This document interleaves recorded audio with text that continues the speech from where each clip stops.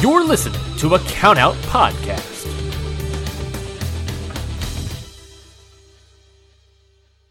Did you know a 2018 study showed half of prenatal vitamins tested had unacceptable levels of heavy metals?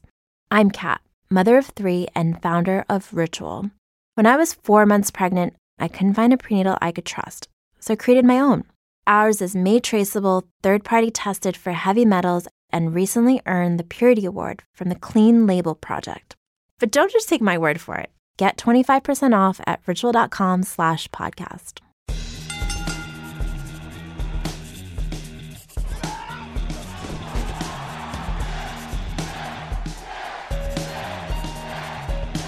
Hold one. Arm drag. Don't tell me! Bob, me out!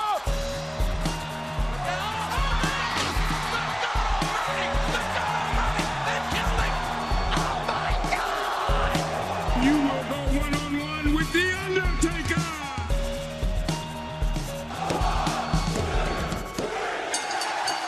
Hello, everyone, and welcome to another episode of Hit the Books, the only weekly SmackDown Live booking podcast hosted by us. I am Ryan Knightsey, and with me, as always, is Mikey, Jumpman, Mikey Man, Freddy.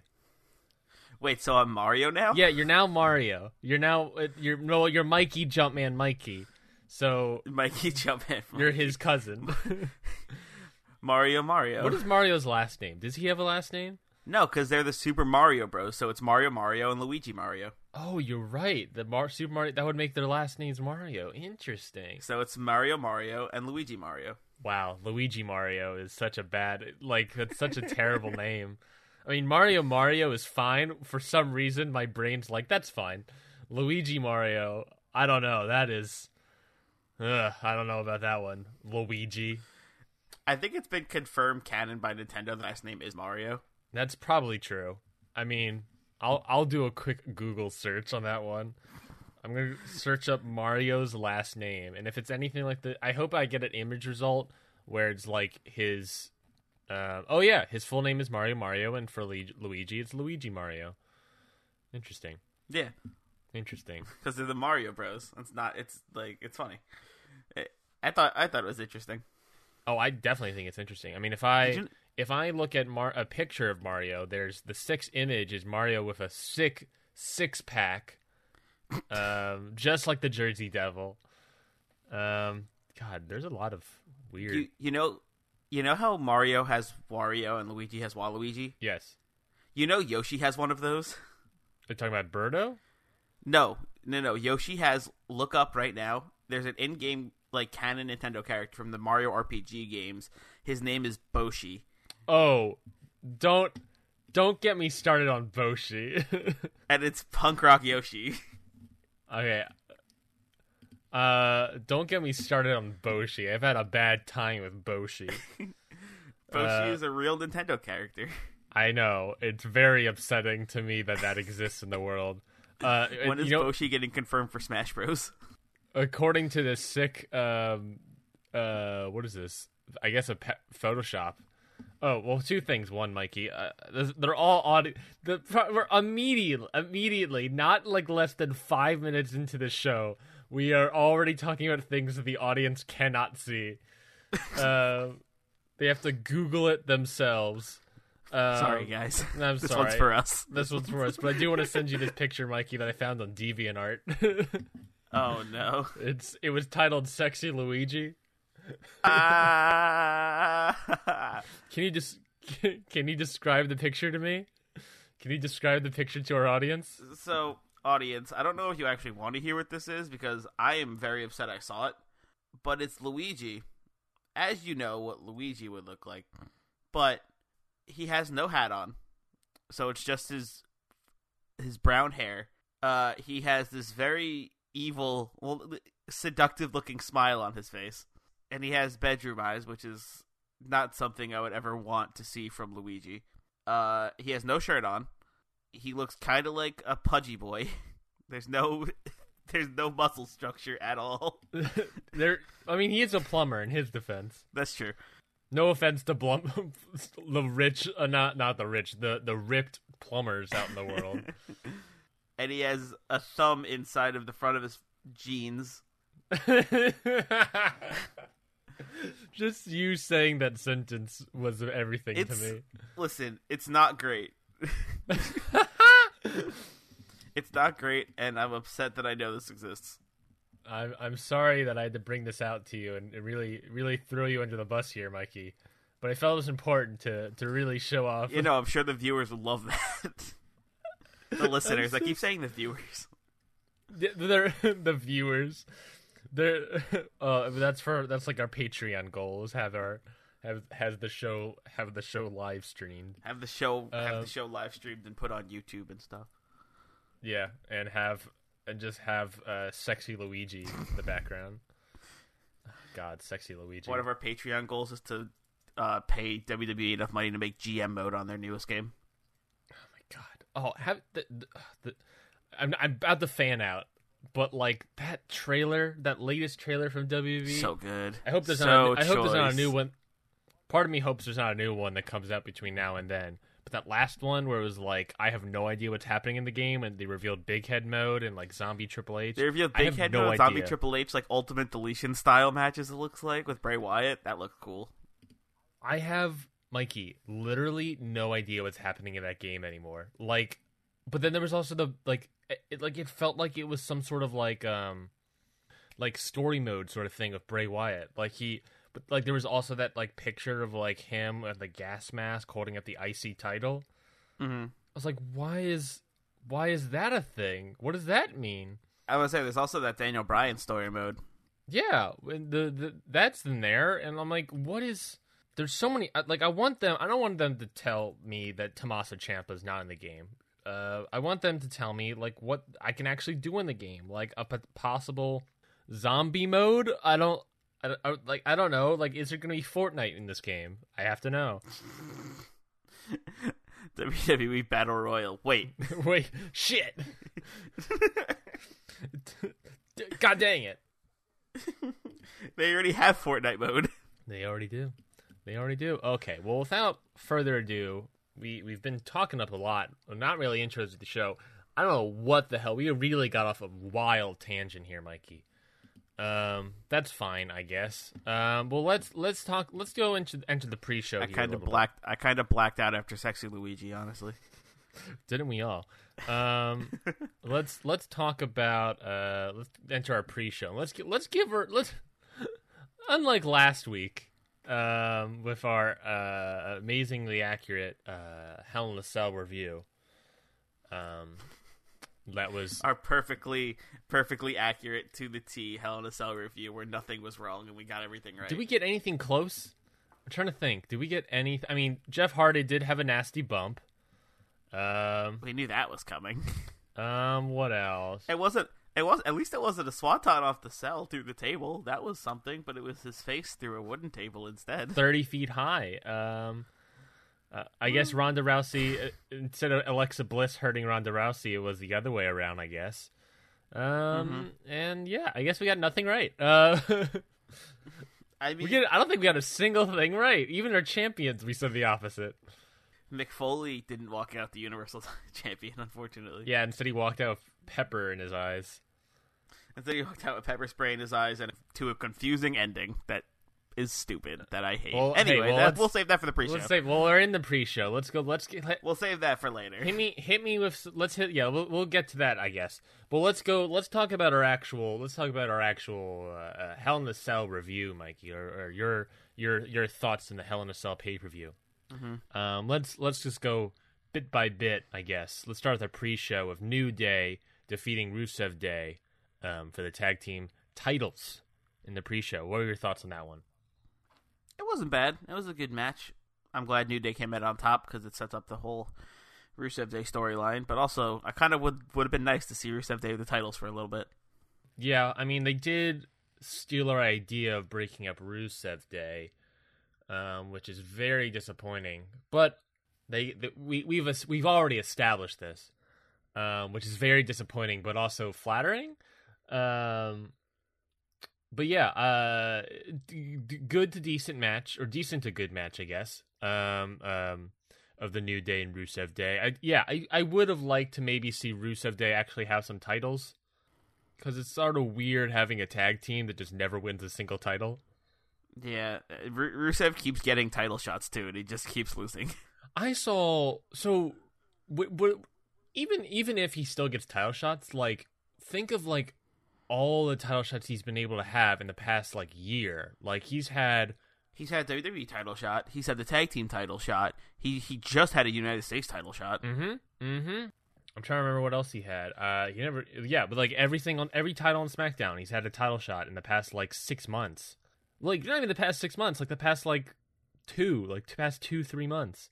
Yeah, they're like it's like we need someone to face these guys. Who's it going to be? Rusev. Yeah, I don't know where you go with his character.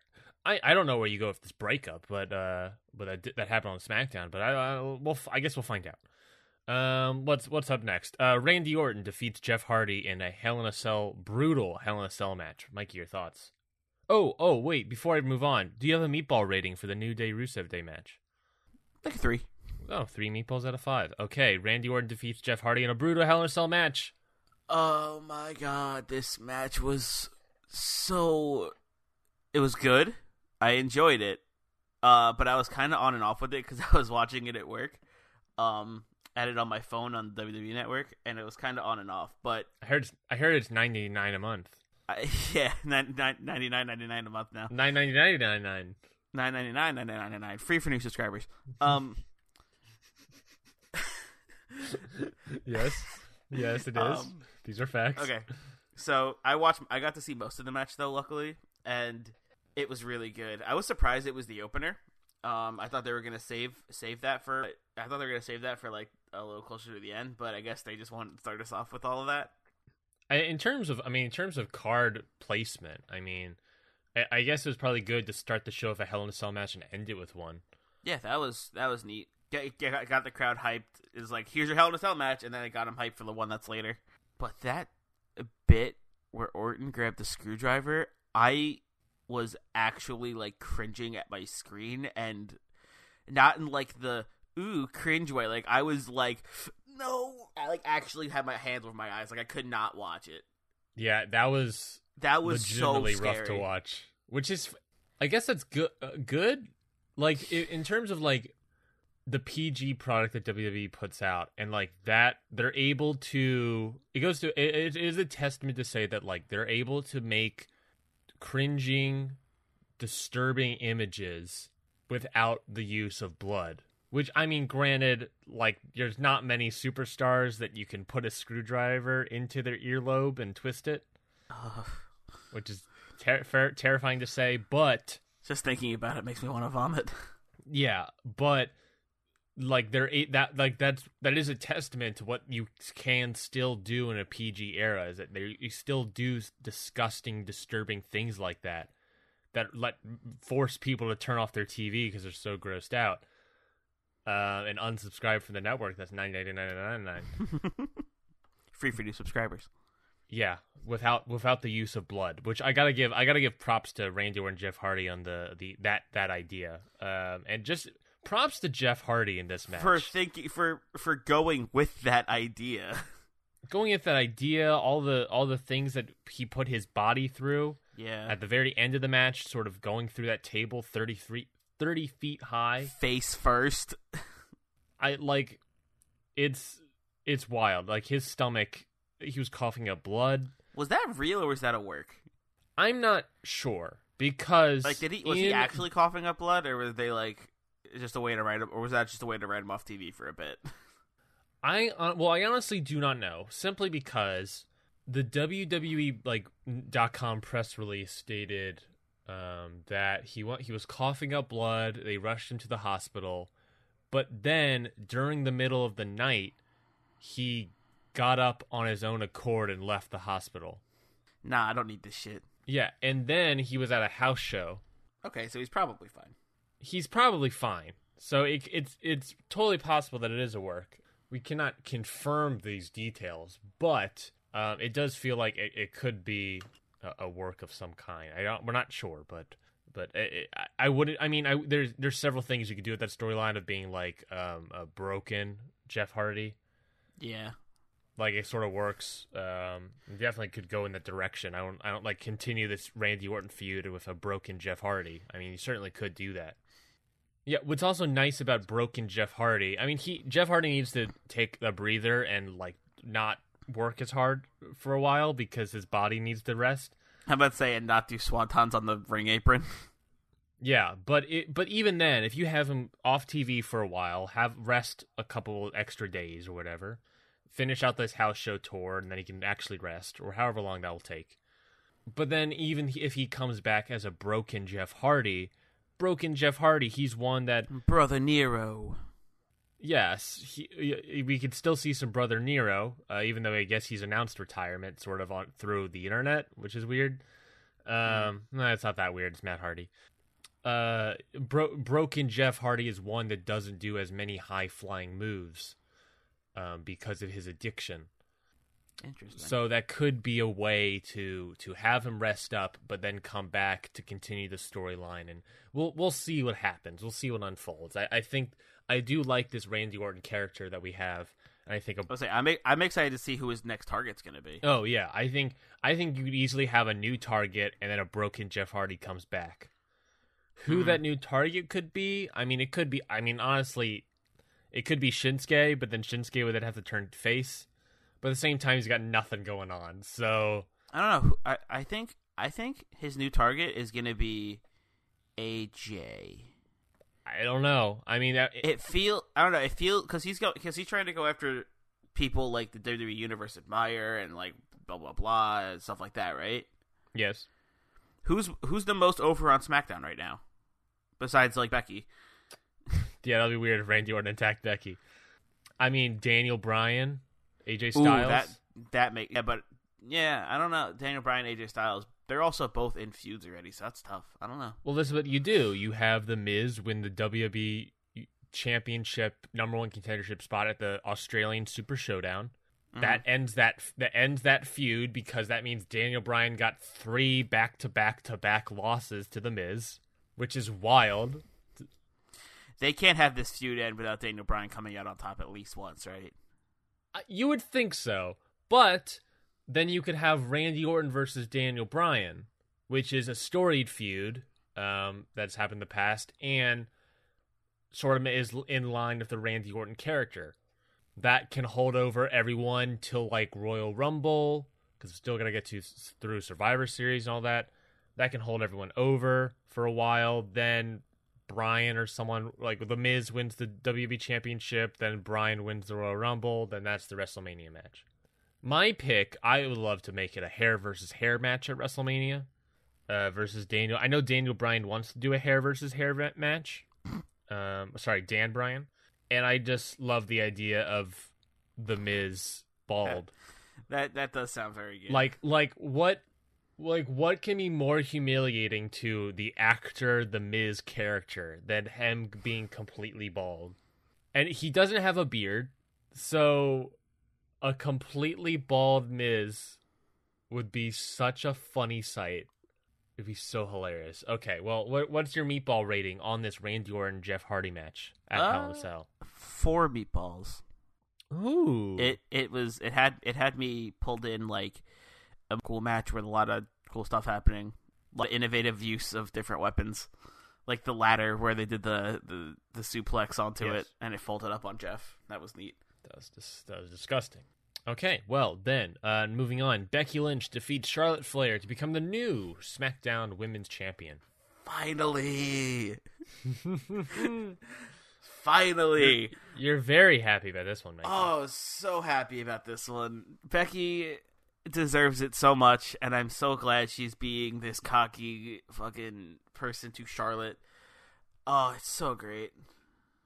Yeah, when on SmackDown, her new persona, this very, like, anti, sort of, like, punk, stone cold character. It's so good. It's so good.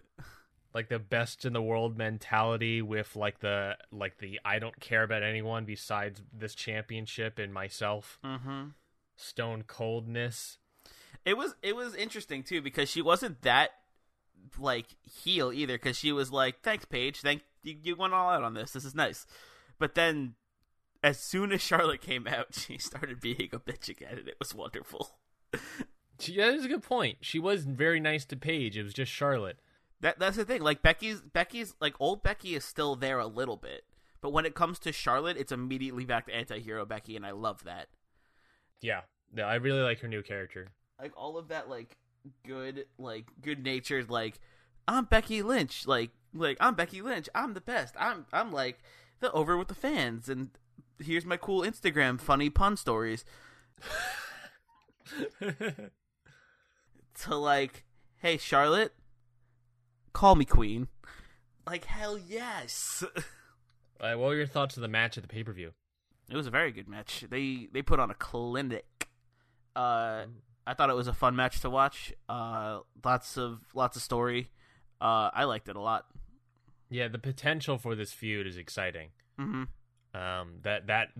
Spear reversal into a pin, beautiful to look at. Very good. And to note, Charlotte did not tap out here. Nope. She did not. Never tapped out. She only got pinned. Mm-hmm. So that does protect Charlotte to an extent. What was your? I figured they wouldn't have her tap out. Oh yeah, that makes sense. What's your meatball rating? 4. I'll give this one a 4 as well.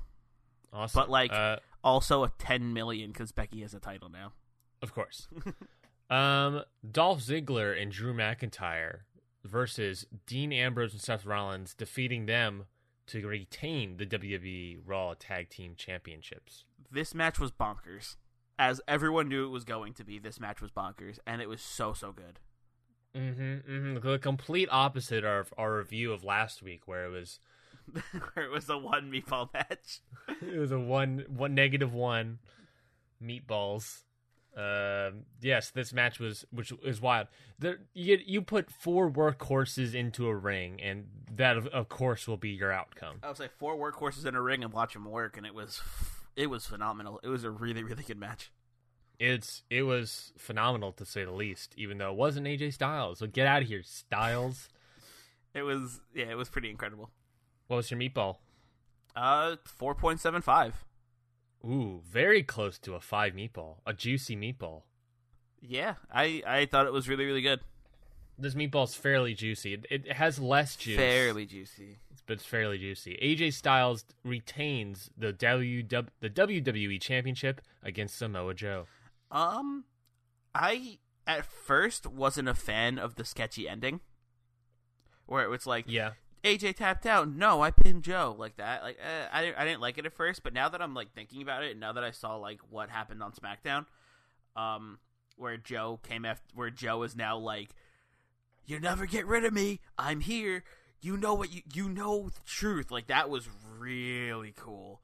And I know that Joe can make literally anything cool, but I think that match ending was really smart because it makes it almost like, because right now we kind of have the storyline where AJ can't beat Joe, so he keeps kind of getting out of it, you know?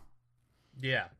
It is a very good point. I mean, and you're looking at this, I don't understand why AJ Styles is happy about their Super Showdown pay-per-view match. The no disqualification, no count out, whatever the hell it's called. Because now he has no way to like cheat his way out of a win.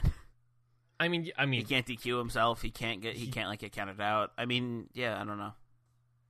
I don't understand why, going into this match, he has to know that he's going to lose, and that is a huge character point that WWE is not really talking about. That he hasn't been able to beat Joe. He hasn't been able to beat Joe clean yet. He certainly probably knows that he can't beat Joe at this point. He knows the fact that he tapped out to the Coquina clutch. Yeah. So why would he defend here? Like, he's like, I'm going to lose this title. And my wife and my daughter. And Joe's going to be their new daddy. And they're going to go to the Swiss Alps. With Cesaro. Who just happens to be there. He's the fun uncle. Oh my god, Cesaro the fun uncle. Uncle Cesaro. Oh my god, that's such an amazing picture. What would you give this meatball rating to? I'll give it a 3.5. Okay. Because I thought it was a good match, but the ending, I think was weird, but it was also kind of smart. But I also really just want to see like a definitive ending to one of these matches already. Yeah, it feels like we'll definitely get one of the Super Showdown. But at the same time, we also have Crown Jewel after that, which I think is really stupid, honestly. We have like 3 pay-per-views they're promoting for, which is wild. Which is everyone's sort of complained about it online to an extent, to a little bit. I'm okay with Super Showdown. I don't think Crown Jewel is necessary in my eyes. I think it's just another cash grab, honestly. It is.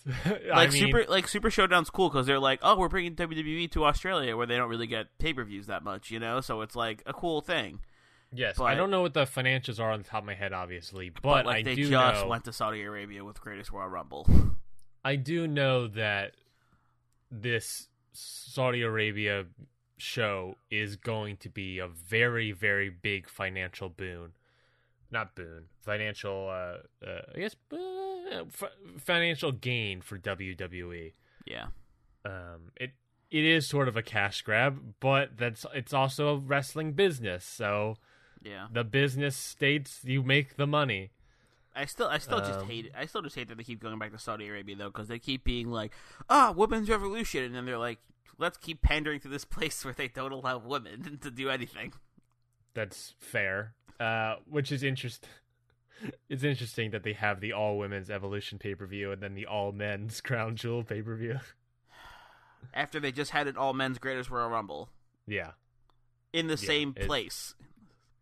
Yes, it is fairly annoying. It is the whole debacle is fairly annoying.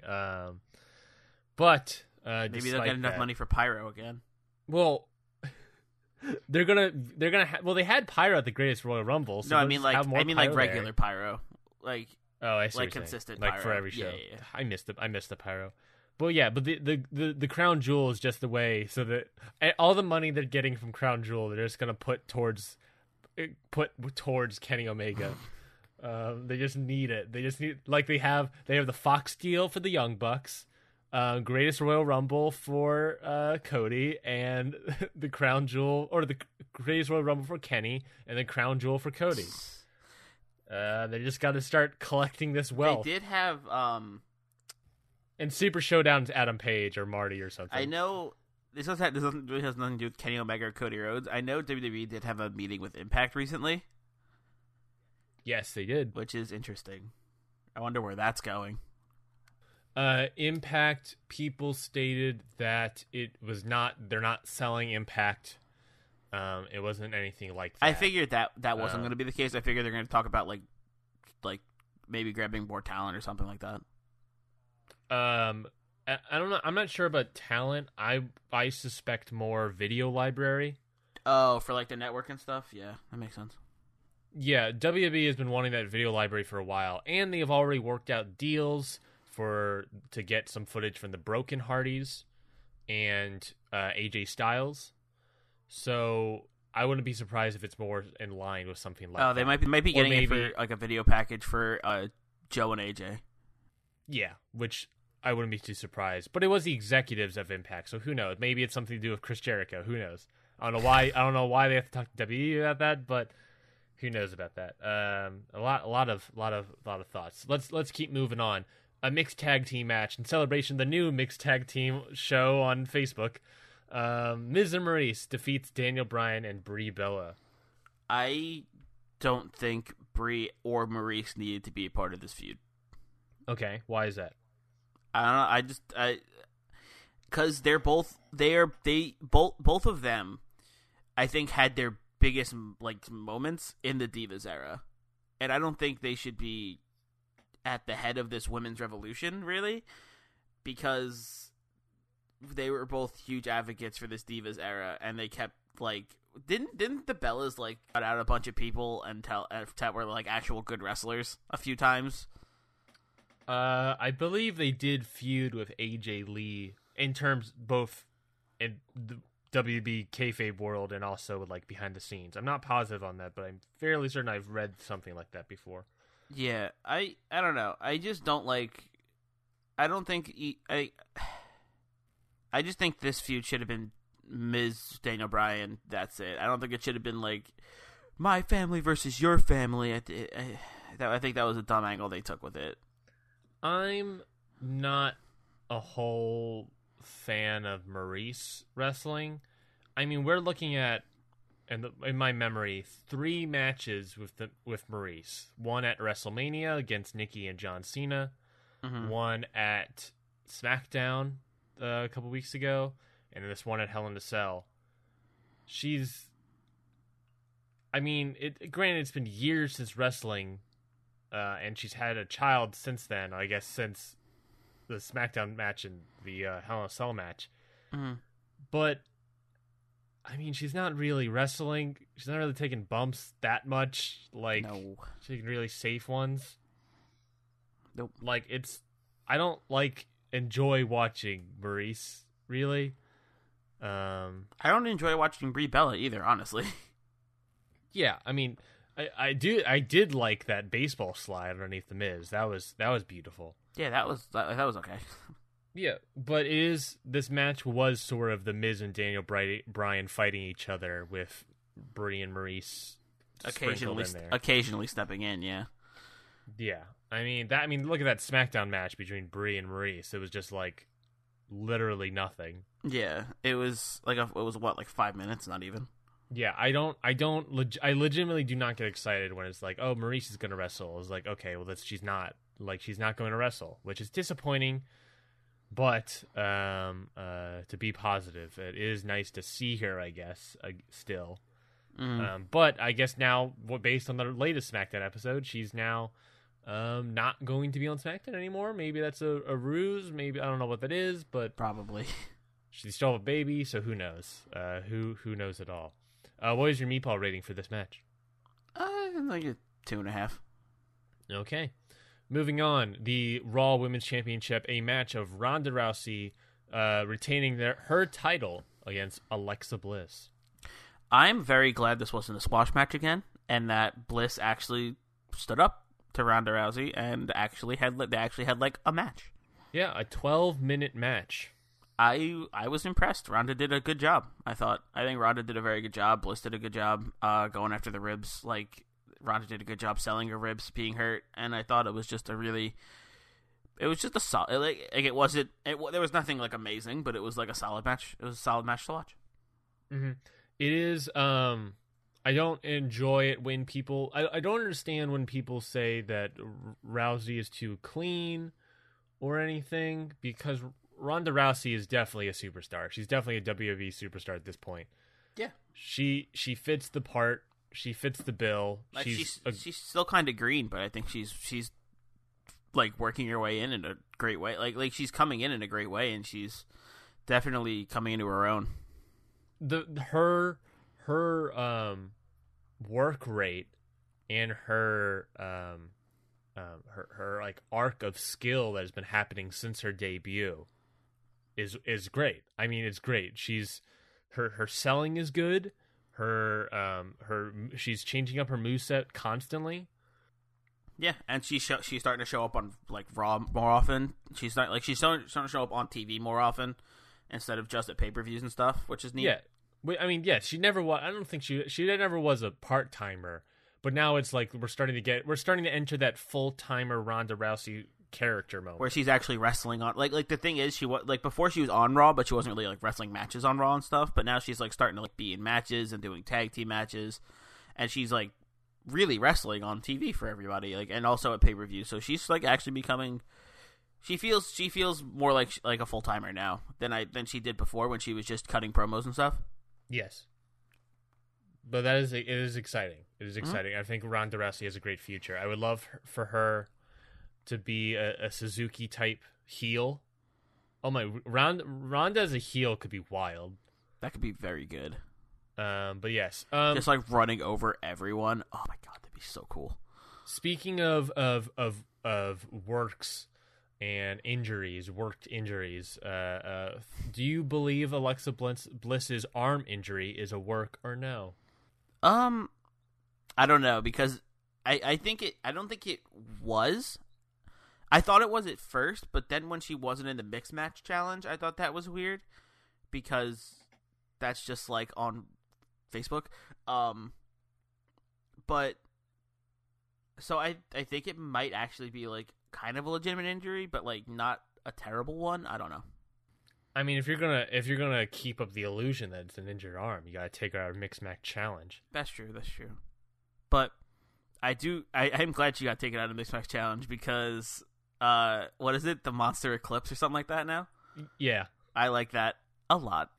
Yeah, the moment it was like, oh, Ember Moon's there, let's have an eclipse off of Braun Strowman's shoulders. And that's exactly what happened. The very first match. They didn't even save that. They could have totally saved that, and they just immediately first match is like, here we go. That's going to be the new finisher. That's how they're going to end all their matches. Also, side tangent. Okay. The mixed match challenge is really, really fucking up with my like heel face dynamics. Heel face dynamics are like any sort of kayfabe they had going.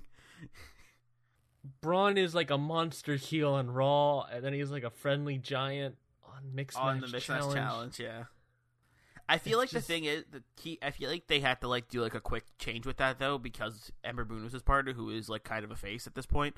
So true. I feel like if it was with Alexa, he still would have been like that brutal like monster Braun. But since he had to switch to Ember Moon like on such a dime, they had to give him like that friendly persona so Ember Moon didn't look heel.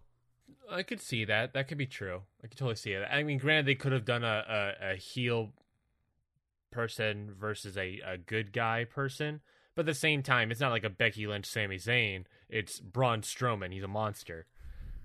So that I guess that couldn't work as well. I guess that makes sense. I'm so upset that Becky Lynch and Sami Zayn lost in the first round last time because they're awesome. Good. They're awesome. I was absolutely in love with every aspect of that team. They were great. They were great. That cake promo, it's great. No, one of my favorites was my two favorite parts of that feud. Real quick, not that feud, the partnership was how Sammy asked Lynch, where she was like going through she was like outside with fans. Oh yeah. He had to hold those guys on, and he rips it off, and he's like, "I need a partner," and it was great. It was great. And also when Becky put Sammy's hat on and like became Sammy for a little bit, threw it off. I was like, whoa. That was awesome. So good. That was also very good. What was your meatball rating on this Ronda Rousey defeating Alexa Bliss match? 3.5. I thought it was a solid match. Nothing special though. Okay, finally, let's talk about this Hell in a Cell Universal Championship match. Do we have Roman Reigns versus Braun Strowman, ending in a no contest due to Brock Lesnar interference. It started off really good. Okay. And I was actually like, part of me was upset Brock was there, but also part of me was like, all right, this could get interesting, you know? Yeah. Like, Brock can kick the shit out of both of them, and then they could like one of them can come back, or one of them could like roll over for a pin or something like that. Like if Brock like wouldn't it have been cool if Brock like F5 when he F5 Roman on top of Braun, if he did that and the ref like started counting a pin because Roman was like on top of Braun. Oh yeah, and just made that the finish. Yeah, like that could have been cool. Like that could have been interesting. Like because that could have been like, well, Roman only beat Braun because of Brock, you know. Yeah, that saves Braun a little bit, I guess. And that also makes it so. I don't know. I just think it could have been a really interesting ending, and I think that Lesnar interfering shouldn't have just caused a no contest because it's supposed to be Hell in a Cell. Yeah. Heck in a sec. Heck on a deck. Heck on a deck. It was a weird finish having a no contest ending, which the referee was blinded and attacked as well, but you could have another ref come in. It's a Hell in a Cell match. It should not end in a no contest. It should be brutal. It should have that brutal aspect, and that was brutal. But you don't end like they didn't end it in 1998 where Mick Foley got thrown off the frickin' cell, or with Kane in the Shawn Michaels Undertaker match where Kane comes out. Exactly. Exactly. They didn't end it then. Why are we doing this now? I think maybe Like, it just seems stupid. the one idea I had about that was the idea of like, okay, there's the parallel to the Kane match, not Kane match, the Shawn Michaels Undertaker match where Kane appears. There's the parallel to that. He rips off the door and then he comes in and destroys everyone. But that match still continues. Yeah. My thought here was like, well, they've established that Brock Lesnar is a monster and that he is a worse than the Demon. He is worse than Kane because he beat Kane, and he's worse than the Undertaker because he beat the Undertaker. He was the one that beat the streak at WrestleMania. So the fact that like his power level is so over 9,000, he can just decimate. The fact that he can just do an F5, it just decimates people. Unless you're Roman Reigns, where you could do where he could take at least 6. Which doesn't make sense then, I guess? I don't know. I mean, last time we saw Roman Reigns taking... last time Roman Reigns took an F5, he took 6 of them. And then got his skull broken open, too. Exactly. So when he hit him with the table a few times and then F5'd him, and Roman Reigns was like, oh, I'm just dead now, and just selling it like death. That made no sense to me, because we've seen Roman in the past, 5 or 6 F5s, and still continue the match. Yeah, it is sort of this thing of that the F5 should be more protected. They have a lot of things that have happened that are like, well, it doesn't work. Like the problem with like the long-term storytelling is that like when all this shit comes back to haunt you, it's just like, well, that like Roman should be able to get up immediately, essentially. Like it doesn't. Roman should have been able to get up. Like in the past where he fought Braun has only taken 1 F5 and lost, so that makes sense that Braun didn't get up. Mm-hmm. But Roman, we've seen him take a lot at a time in multiple matches. Yes. So it's very strange. What's your meatball rating for this match? The match itself was all right. Like there was they Hell in a Cell'd it up. 2.5, I guess. Like it was a match. Yeah, it was fine. If Brock Lesnar didn't come out, you would have. That sounds like you would have liked the match a lot more. Yeah, if there was an actual ending and it was just even if Brock Lesnar did come out and they kept fighting on and there was an actual ending, then yeah, I would have liked it a lot more. But I don't like the fact that it was a no contest. I thought it was stupid. What are your thoughts on the fact that this was Braun Strowman's Money in the Bank cash-in? That makes me even more mad about it, that it was a no contest, you know? Like, It was supposed to be his big moment, his big Money in the Bank moment, and then Brock Lesnar was like, ha, no. I'm very nervous about the Money in the Bank match becoming sort of like the new Royal Rumble, where you win it, and it's cool, but then you lose your match. I mean, this is 2 back-to-back losses with on Money in the Bank cash-ins, with the men's Money in the Bank cash-in. Mm-hmm. With Baron Corbin not cashing in successfully, and then Braun Strowman not cashing in successfully. Yep. I mean, even the Alexa Bliss last cash-in was like immediate. Yeah. They always do that. There's always like one like that night, and then one way later. I mean, yeah. I mean, the Carmella one took almost an entire year. Yeah. I remember because like there was the one with Dean Ambrose where he cashed in on Seth Rollins like immediately at like that night. Yep. But that was successful. I mean, exactly. And you look at the Royal Rumble, the last Royal Rumble winners of Shinsuke and Asuka, neither of them won their match. They Royal Rumble, they win a match to have a championship match at WrestleMania. Mm-hmm. They go and neither of them win it. So it's like, what is the value of winning the Royal Rumble match? It gets you a spot on the card, and it gets you a spot in a title match. But then you lose, and you're sent to the mid card. Yeah, it's just like if you lose, then it's like, well, is it worth it? I don't know. It makes me nervous about the Money in the Bank match. I don't know when the next pay-per-view would not be for a while, so I don't know.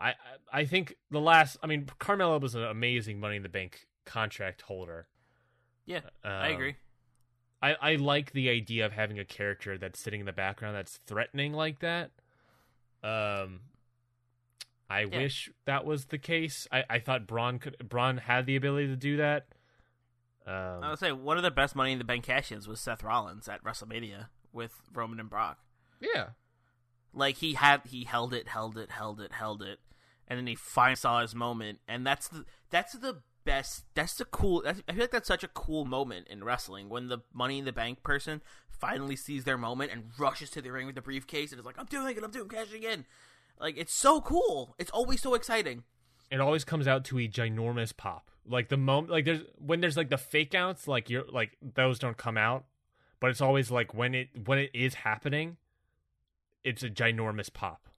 Yeah, because you can always tell when it's a fake out and when it's actually happening. Because when it's a fake out, they like walk to the ring with it, and they're like the cash in. It takes like forever. But when they're cashing in, they cash in. Like they charge down to that ring. They sprint down. They're like, ref, here, cashing in, do it. And they're like trying to rush them. They're like, come on, start the match, ring the bell. The excitement is there. Yeah, it's such a cool feeling. Yes, that is. We've lost 2 opportunities of that with Braun and Baron. It's weird calling him just Baron. Constable. Also, I hate when people win it and they're like, I'm cashing it in next week. Like, that's so stupid. Stop. John. Yeah, like, stop giving me a heads up as when you're going to cash it in. Like, I get you don't want to be that guy, but, like, come on. It's What not is this, nearly Lucha as fun. Underground? Okay, well, that is all for our Hell in a Cell actual real review of the Hell in a Cell pay-per-view. When we come back, we will book our Hell in a Cell pay-per-view. The card that we have set up, we'll figure out the card list, and we'll figure out the results of each and every one of those matches. So please stay tuned, and when we come back, we'll book our Hell in a Cell pay-per-view. We'll see you when we come back.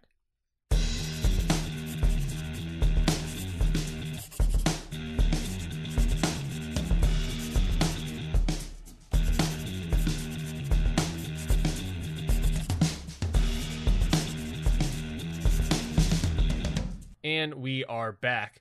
This is Hit the Books, and this is our Hell in a Cell pay-per-view. Thank you all. I should thank you all for listening to this episode on this special Sunday episode of Hit the Books. I'm Ryan Knightsey. I'm here with Mikey Manfredi, and we are going to book our Hell in a Cell pay-per-view. We have our card not set up yet. We got to figure out our card order, Mikey, but we still have to do a lot of things here. So let's start. Let's start hitting those hellish books, Mikey. Let us hit the books. Yeah, let's do it. Let's hit them. Let's gosh dang do it. We have a lot of things happening. Oh yeah. Let's just give us that recap of the Go Home episode real quick. We got that show opener. Dan Bryan comes out, talks about how much The Miz is making a mockery of professional wrestling with his what Dan Bryan believes to be a fake injury. He's making fun of Matt Hardy's retirement. He's faking injury. He's turning Mike Kanellis into a coward. The Miz then comes up on the Titantron, talks about how he's not making a mockery, a coward out of Mike Kanellis. Instead, he is making him a superstar. Dan Bryan asks why The Miz doesn't come out and prove it. The Miz says he just might, but instead Mike Kanellis comes out and attacks Bryan from behind. Bryan then gets the upper hand, shoots Kanellis away, and Bryan, I guess, stands tall here. On excitement and booking, both receive 3 out of 4. So, met those expectations, I guess. Finn Balor versus Bray Wyatt. Finn wins via disqualification with Shinsuke Nakamura, the United States champion, coming out as Finn Balor's on the top rope, going for his finishing move, the coup de grace. Shinsuke Nakamura comes out of nowhere and low blows him, allowing Balor to, I guess, pick up the win here. And Shinsuke then leaves the arena. Excitement gets a 2.5 out of 4. Booking gets a 3 out of 4. So we did a good job of booking for that match. Cool. But people were not as excited to see a Bray Wyatt match, which is they're somewhat excited, kind of not really excited. So it's interesting. Yeah, it's interesting. I mean, it's Bray Wyatt. He is by himself, and there's nothing really exciting happening with Bray Wyatt, especially right now. Yeah. What I do like about our Finn Balor storyline is that every single match he's had, besides Shinsuke, has been someone different. It's been Finn Balor versus Bray Wyatt versus Mojo Rawley versus Sin Cara. That's neat. Yeah, that is a fun little excitement part about that I have. Backstage segment, we see our general manager Paige on the phone asking some sort of mystery person, asking for some help managing SmackDown Live, because there's a lot of chaos happening on SmackDown. Then, funny enough, Rusev comes in. He's looking for Aiden English. Can't find Rusev. Can't find Aiden English. Paige, obviously flustered because there's more chaos happening. Not sure what to do. Not sure where Aiden English is. Rusev then leaves. Next walks in Becky into Paige's office. Becky said that she should be in the match at Hell in a Cell. Paige agrees, but has to be fair. So she's only dealing with a bunch of nonsense of the heavyweight title picture. So you can't just throw people into matches. She doesn't want to. But if Becky can beat Charlotte Flair tonight in their match, Becky Lynch will be the special guest referee at Hell in a Cell. This booking got a 4 out of 4. So people love this. Next up, the Colognes versus the Bludgeon Brothers. During the Bludgeon Brothers entrance, the Bar of Sheamus and Cesaro, the Bar tag team, jump the barricade and attack the Bludgeon Brothers.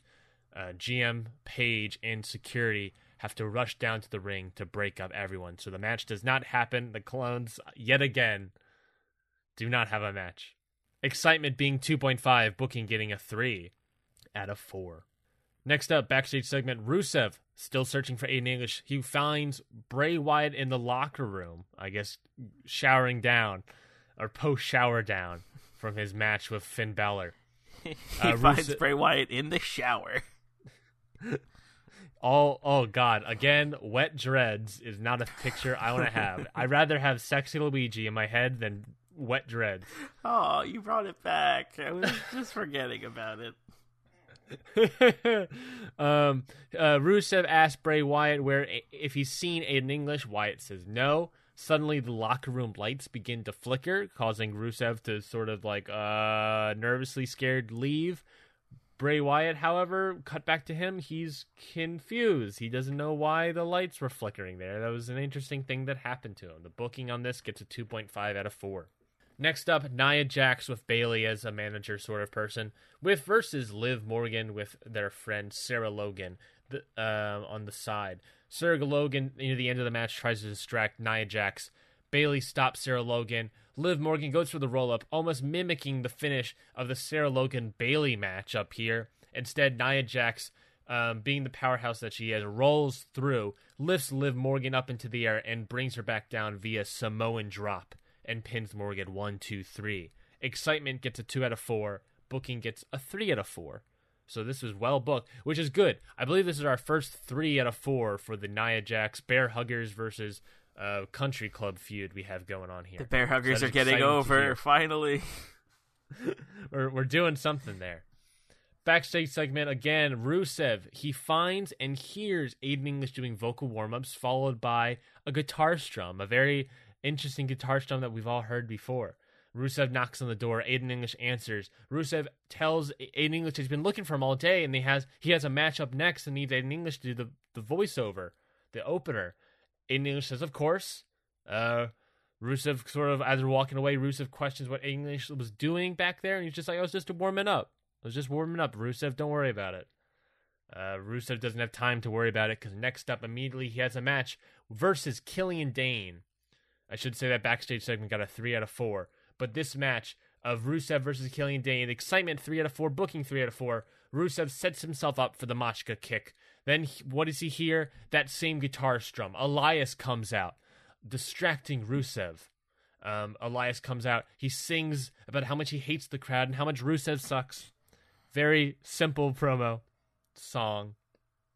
Killian Dane uses this distraction for his advantage, hits the Ulster Plantation, hits his finisher, and wins the match. You said it again. What? Ulster Plantation? I hate that name so much. Well, I don't know why. It's just it's not really good. tough when it's it's just, like, I guess. It's really tough when the other name for it is a one-winged angel. That's true. Which is just a beautiful name. That is true. It's a tough one. Finally, in our main event, Becky Lynch versus Charlotte Flair. If Becky Lynch wins, she becomes a special guest referee at Hell in a Cell, and we also have the champion Carmella on commentary during this match. Mm-hmm. Finish of this match being Flair goes for a moonsault, misses. Becky Lynch grabs her, does a Beck-sploder, a suplex into the corner, into the turnbuckles, and pins Flair 1, 2, 3. Following the match, Carmella attacks Becky. Don't know why she attacks Becky, but she attacks Becky. Flair then comes to Becky's aid, attacks Carmella. Becky's able to get free. So there's definitely a weird sort of tension here. Charlotte did come to Becky's aid here. Becky leaves. Flair stands tall. Carmella is hurt, I guess, beaten down going into the Hell in a Cell pay-per-view. This match gets a 4 out of 4 in excitement and a 4 out of 4 in booking. Bang, bang. Perfect. Cactus Jack with pepper spray in his eyes bangs his way into a 4 out of 4 in both excitement and booking. So we nailed it on that one. Yeah. Mikey. We did it good. We really the build to this match was beautiful. We did it good. So this is arguably one of our hottest feuds going into the show. Speaking of which, into the show, Hell in a Cell pay-per-view. Let's figure out this show order. We have our card here. We have a card here that we have to figure out our order to see what we're gonna do, how we're gonna build this card. We have 7 matches. One of which will be the pre-show match. I think we're fairly certain which one that's gonna be. Yeah. It's gonna be AJ Styles. It's gonna be the Fatal 4-Way. It's gonna be the Fatal 4-Way. Yes, but what I also have done is I've gone over all of our excitement polls that the audience, that you have selected on our Twitter at HitTheBooksPod. I've gone through all of those excitement polls and tallied an average, sort of like of excitement build into this Hell in a Cell match. So, what I can do, Mikey, is I can go down from least excited to most excited, and maybe that way we can get an idea of a card, or maybe a baseline for a card, and maybe then we can move some stuff around. Yeah, that sounds good. Okay, well, first up, our least excitement, which is sad to say, but one of our least excited matches, well, it is the Country Club versus the Bear Huggers with a 2.1 out of 4 for excitement. Bummer. It is a bummer, but that is one of our matches. Second matchup that we possibly can have will be Daniel Bryan versus Mike Kanellis. Excitement getting a 2.7 out of 4. So not that much more excitement coming into it. No, I'm disappointed it's now to 3. I mean, Yeah. It is Mike Kanellis. No offense to Mike Kanellis. It is not a Dan Bryan Miz match, but I'm disappointed it's down to 3 here. Maybe we can do something out of the booking to compensate for that. Next up, we could possibly do, again, this is in no particular order besides excitement least to most. So we can figure out some sort of card based off of this, maybe. Next up, we have the Bludgeon Brothers versus The Bar, SmackDown Live Tag Team Championship, and a Hell in a Cell match. Excitement being a 2.9 out of 4. Getting to that 3. Getting to that 3. Speaking of which, next up is a 3 on excitement on the Excitro lever, whatever it's called. Excitro meter. There it is. Got Rusev versus Elias. Ooh. Yeah, it's interesting that Rusev versus Elias, that feud has more excitement than Bludgeon Brothers or Dan Bryan or whatever. Interesting. It's very interesting. Very interesting. Next up, we could do the United States Championship match. Finn Balor versus Shinsuke Nakamura, getting a 3.2 out of 4 on the Excitro meter. Ooh, people are hype about this, huh? People are getting hype about it. Next up, Carmella versus Charlotte Flair, SmackDown Live Women's Championship match, where the special guest referee is none other than one Becky Lynch. This match getting a 3.3 on the Excitro meter. Not bad. Out of 4. Out of 4 Excitros, this gets 3.3. 4 Excitros? Whoa.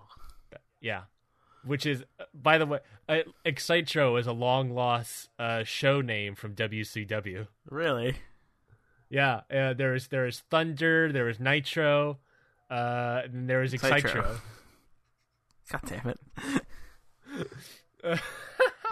Okay, and finally, our most excited matchup, our most excited build to this pay-per-view is the Fatal 4-Way World Heavyweight title match and Hell in a Cell match. Styles, Rollins, Owens, and McIntyre, getting a 3.5 out of 4 on the Excitrometer. Nice. So yes, that is our Excitrometer card, I guess you could say. But we have to actually book the show order of this Hell in a Cell pay-per-view. So Mikey, I got some pitches right off the bat. Pre-show, Country Club versus Bear Huggers. Yeah. I think that's sadly fair to say. I wish it was not the case, but it is. Yeah. But I mean, but also, even if you don't look at the excitement, I would also say that this match would be the pre-show compared to other matches. Yeah. But I am happy to have them on the show. And then I think it's also fair to say match number 6, the final match, is the Fatal 4-Way match. I agree. AJ Styles versus Seth Rollins versus Kevin Owens versus Drew McIntyre. Hell yeah. So yes, that is that match. Besides that, Mikey, we got a bunch more matches here. Where do you want to place these matches? Where do you want to place on this card? Talk to me. Okay. I think the Carmella Flair match could be, with the special guest ref, could be 4 or 5. Okay. We have 6 matches on our actual Hell in a Cell card compared to our usual 5. We could do the one Hell in a Cell match in the beginning and one at the end to do like that solid hype meter of Hell in a Cell matches. We can have the Bludgeon Brothers versus the Bar open us up. Yeah, I'm good with that.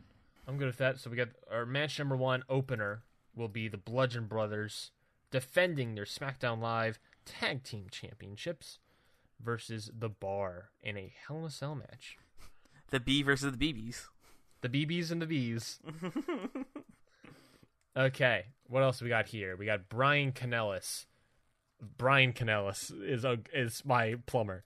Dan Bryan versus Mike Kanellis. Flair versus Carmella. Rusev versus Elias. And Balor versus Nakamura. Okay. I think Balor Nakamura could be a good midpoint. Okay, so maybe match 3? Yeah. Separate our title matches a little bit. Yes, I that's a good point. Yeah, we're going to have to put one next to something. Yeah, that's fine. What are you thinking? I'm thinking Brian Kanellis could be match 2. Mm-hmm. Maybe Rusev Elias match 5. Yeah, and then Carmella Flair match 4. Yeah, I think that all works. I think that all gosh dang works. Also, I love how Rusev and Elias are just the battle of one names. Okay, well then. If that is the case, Mikey, I can never. Can I just say I can never spell Charlotte Flair? Charlotte is such a hard name to spell. I'm sorry if your name is Charlotte. It's just I have a tough time spelling it. Just start making it CF. I might. Okay. God dang it. Okay, so. You actually wrote Dan Bryan this time? Yeah, it's Dan Bryan. His name's Dan Bryan. Dan Bryan. Dan Bryan, yum. I don't know why that came to my head. Hi, I'm Dan Bryan. I work at Best Buy. My favorite thing is Dan Bryan. I work at Best Buy. You need help finding something today? I'm good, actually. Thank you, though. I'm just looking. I'm just looking. Sorry. Okay. Okay. Well then, Mikey, do you want to run down this card for me, or for the audience, I guess? So our Hell in a Cell card right now looks like pre-show. We got Country Club versus the Bear Huggers. Match numero uno is Bludgeon Brothers versus the Bar. Match number 2, Dan Bryan versus Mike Kanellis. Match number 3 is Finn Balor versus Shinsuke Nakamura for the U.S. title. Oh, sorry. Match 1 is Bludgeon Brothers versus Bar for the titles, Hell in a Cell. Yes. Match 3 is Finn Balor, Shinsuke Nakamura in a normal match for the U.S. title. Mm-hmm. Match number 4, we have Carmella versus Charlotte with special guest ref Becky Lynch for the SmackDown Live Women's title. Match number 5, we got Rusev versus Elias in a Who Gets Aiden English match. In English in a pole match. I wish. Why, man? What a dream. We really wish we could do the shark cage. Match number 6, we have, of course, the WWE World Heavyweight Championship match of AJ Styles versus Seth Rollins versus Kevin Owens versus Drew McIntyre inside Hell in a Cell. What a beautiful match that will be. I agree. I'm very excited for it. I wish it was a real match because I want to see it. Well, yeah. They don't want to steal all of our ideas, WWE. That's true. They don't want to steal every single idea that we have at our disposal. Once WWE 2K19 comes out. Oh, I've already played this match in WWE 2K18. How did that go? I played as Styles, and I'm amazing at the game, so I just obviously won. I was just going to let 4 computers go at it and have them decide. No, I want to play these matches. I believe I played as all 4 of them at one point. That's fine. You just did the match 4 times, as each is a different... Yeah, essentially. But it was weird because I remember what I did. I played the match like 2 times or 3 times with AJ Styles for whatever reason. And every single time it would always start off with like Seth Rollins throwing Kevin Owens to the outside. And I was like, what are you always every single time you're doing this? What is your beef? I was like, what is your beef? Okay, well, let us go down this card and figure out some results of our show. I'm happy with this card order. It may or may not change depending on our results. I don't know if it probably won't or will. Who knows? But let's figure out some decisions here. Pre-show, the Country Club of Liv Morgan and Sarah Logan versus the Bear Huggers, being Nia Jax and Bayley. What are your thoughts on a winner of this match? I think I think it'd be neat if the Country Club won this match. Interesting. Country Club gets a victory over the Bear Huggers. Interesting. The Country Club gets a victory. Well, when we had an actual tag match, who won that? The Bear Huggers. Was it the Bear Huggers? I think so. I'm going back. Because I think the Bear Huggers won, and then Bayley lost, and then Nia Jax won. Yes, that is correct. So 50-50 booking would dictate that Country Club should win this match. Sort of an upset victory. Would it be? I would say so. I mean, I feel like no one really expected them to beat Nia Jax. Yeah. How does this match? How does the finish happen? I think Bayley eats the pin. Ooh, Bayley eats the pin. Okay. Here's why.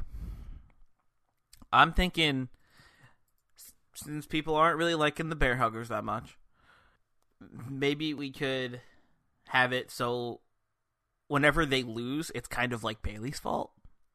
And Nia Jax start being like, you're the weak link here, not me. And like the little tension in the Bear Huggers there. Which is very interesting because Bayley, very, very first episode, or I guess our second episode, but the first time that we introduced this storyline, Bayley beat Nia Jax. Yeah. Since the tag team started. Only Bayley have really lost. Who pinned Bayley? Liv Morgan. Liv Morgan this time? Yeah, Sarah Logan pinned her before, so this one being Liv Morgan sort of, I guess, kind of makes sense. It could be Sarah Logan again, but I think Liv Morgan might make more sense. Any trickery or anything that happens, or just a straight up loss? I think there's maybe at one point Bayley tags herself in when Nia didn't want her to, and they kind of start arguing a little bit. Well, I don't know if we should do that because that feels like that might be like more. Yeah, maybe not. That seems dumb. I don't know what sort of trickery can go on here. Maybe just a straight loss. I mean that would be more upset worthy and more storyline of the idea of like we want to eventually break up the Bear Huggers. Maybe this idea of like a definitive loss could work. So Liv Morgan pins Bayley for the win. Country Club win the first matchup. Okay, second match. Our Hell in a Cell match. SmackDown Live tag team title match. The Bludgeon Brothers versus The Bar. Oh gosh, what happens in this match? Probably a lot. Probably a lot of destruction and decimation. Absolutely. Unfortunately, they can't break the cell because we have a match later that we need it for. Yep. But if they could, we would make that happen probably. Yep. Um. So we have to have a match that happens completely in the cell. I mean, it's going to be brutal no matter what. Yeah. There's weapons galore, I assume. There's bludgeonings and tables and ladders and chairs and kendo sticks. There's definitely tables. I think the fact that we had a table match, that's how the bar won this. I think there's definitely tables involved in some capacity. The bar is the new Dudleys. Cesaro, get the table. There's definitely going to be tables involved in some sort of cosmic storyline way. Is there any spots in your head that you can imagine? I'm thinking we set up Sheamus and Cesaro on a table in the corner. Harper throws Rowan into that mess and puts them both through the table. Yeah, and just like sandwich and destroys the two of them. Ooh, that's cool. Okay, do you have one? Do you got a spot? Yes, actually, I have one spot in mind. They can have like a big ladder set up in the middle, and like Sheamus can like drag one of the Bludgeon Brothers up there, and like toss him off into a waiting Cesaro for like a huge just like uppercut. Oh Jesus! Tosses Harper into like Cesaro and just like wham as he's coming down off the ladder. God damn! Just destroys. Yeah. And maybe like Harper could have a chair and like going to hit Sheamus, and he turns around and Sheamus bro kicks the chair into his face. Yeah, I mean this is like a big hoss, like destructive matchup. Yeah, this is a big boy fight. Is how we want to set up this match. Mm-hmm. Who wins? I want the Bar to win. I think. Do kind of want the Bar to win as well. Anyone can make sense. Okay, well, if the Bar wins, then we're setting up a program of the Bar versus the Bludgeon Brothers for however long we do that for, possibly. Or maybe it's just we have the rematch at SmackDown Live or whatever. Do the rematch on SmackDown, the Bar wins, and then we just go and move on. Yeah, an easy get out of it.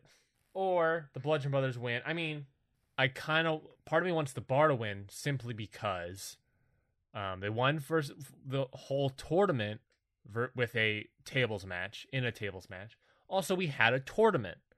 Like the Money in the Bank match we were talking about earlier, the Royal Rumble match we were talking about earlier.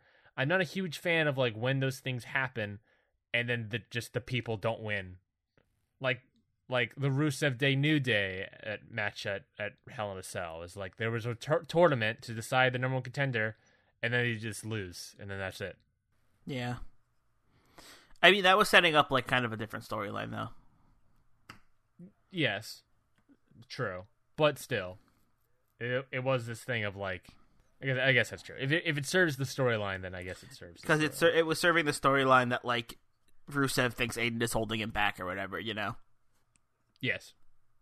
Okay, so what are we thinking? Bludgeon Brothers versus the Bar. Well, let's think. If the Bludgeon Brothers win, then we have any sort of match with the Bludgeon Brothers. We also really want to switch the Bar to faces, which I think we could do with this title win. You know, I think if they beat the big bad Bludgeons, then I think the big bad Bludgeon Brothers, the big bad Bludgeon Brothers, the BBBs, the BBBs, $99.99 a month, the BBBs. The babies. I think it's a good way to start setting them up for a face turn if they beat the Bludgeon Brothers, you know? Yeah, I mean, we're really going to have to... Is there a spot that is really face-oriented that we could do here? Like what? I don't know. There's not really spots that could probably happen. Not in a Hell in a Cell match. I think a Hell in a Cell match even turns the faces into kind of heels, you know? Because they gotta get brutal. Okay, well then it's a clean win here. Of the Bar? Yeah. Okay then, the Bar. New SmackDown Live Tag Team Champions? New SmackDown Live Tag Team Champions. The Bar. They don't set the bar. They are the SmackDown Live Tag Team Champions. Really caught you off guard on that one. They don't just set the SmackDown Live Tag Team Championships. They are the SmackDown Live Tag Team Championships. And we will do our best to maybe confirm a face turn sort of thing. What's the finish here? Who pins whom? What sort of happens?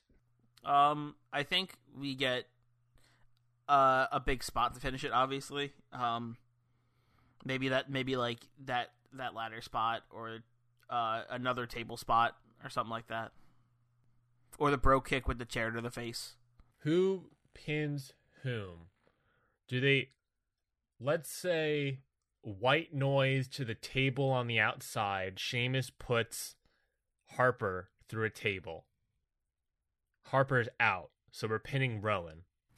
Yeah, Sheamus and Harper are just down because that took a lot. Like that took a lot out of both of them. Yes, so that means we have Cesaro versus Rowan. How does Cesaro pick up the victory? I think whatever the finish is, I'm seeing Cesaro do a giant swing on Rowan. Ooh, giant swing. If you're looking at feats of strength. Ooh, what if they have? Okay, I have an idea. What if there's the stairs are inside the ring, like the big steel steps? Yes. And Cesaro starts swinging Rowan around while slowly making his way toward the stairs, and then just wham! Jesus Christ. Swings him and just into the stairs. Oh my god. And then picks him up, neutralizer. On the stairs again. Onto the stairs again, if possible. Or off the stairs. Off the stairs. Oh my god. Neutralizer off the stairs, and he picks up the victory. We want Cesaro looks strong. Like he does a swing and then a neutralizer. Cesaro's been picking up a lot of the victories for the bar recently, huh? Has he? I think so. Cesaro pinned Hardy and on their very opening matchup, and then Sheamus pinned Rhino on the next matchup. Oh, okay. So it's getting even. We're good. Getting even. We're good. Okay. Yeah, we're fine. We're totally fine. Totally fine. Okay, through the out. Yeah, so neutralizer off the stairs. Sheamus hits a rolling White Noise. That's the right. I'm thinking of the right one. White Noise is the one he has on his shoulders in a fireman carry position, then rolls. Yeah. Okay. Cesaro giant swings Rowan into the stairs. Then neutralizer, however the hell you spell that, off of the stairs to pick up the victory. Jesus Christ, what an insane spot. What a brutal match this is. Okay, next because up. they don't just set the bar. They are the SmackDown Live Tag Team Champions. Joke's so nice you use it twice. Dan Bryan versus Mike Kanellis.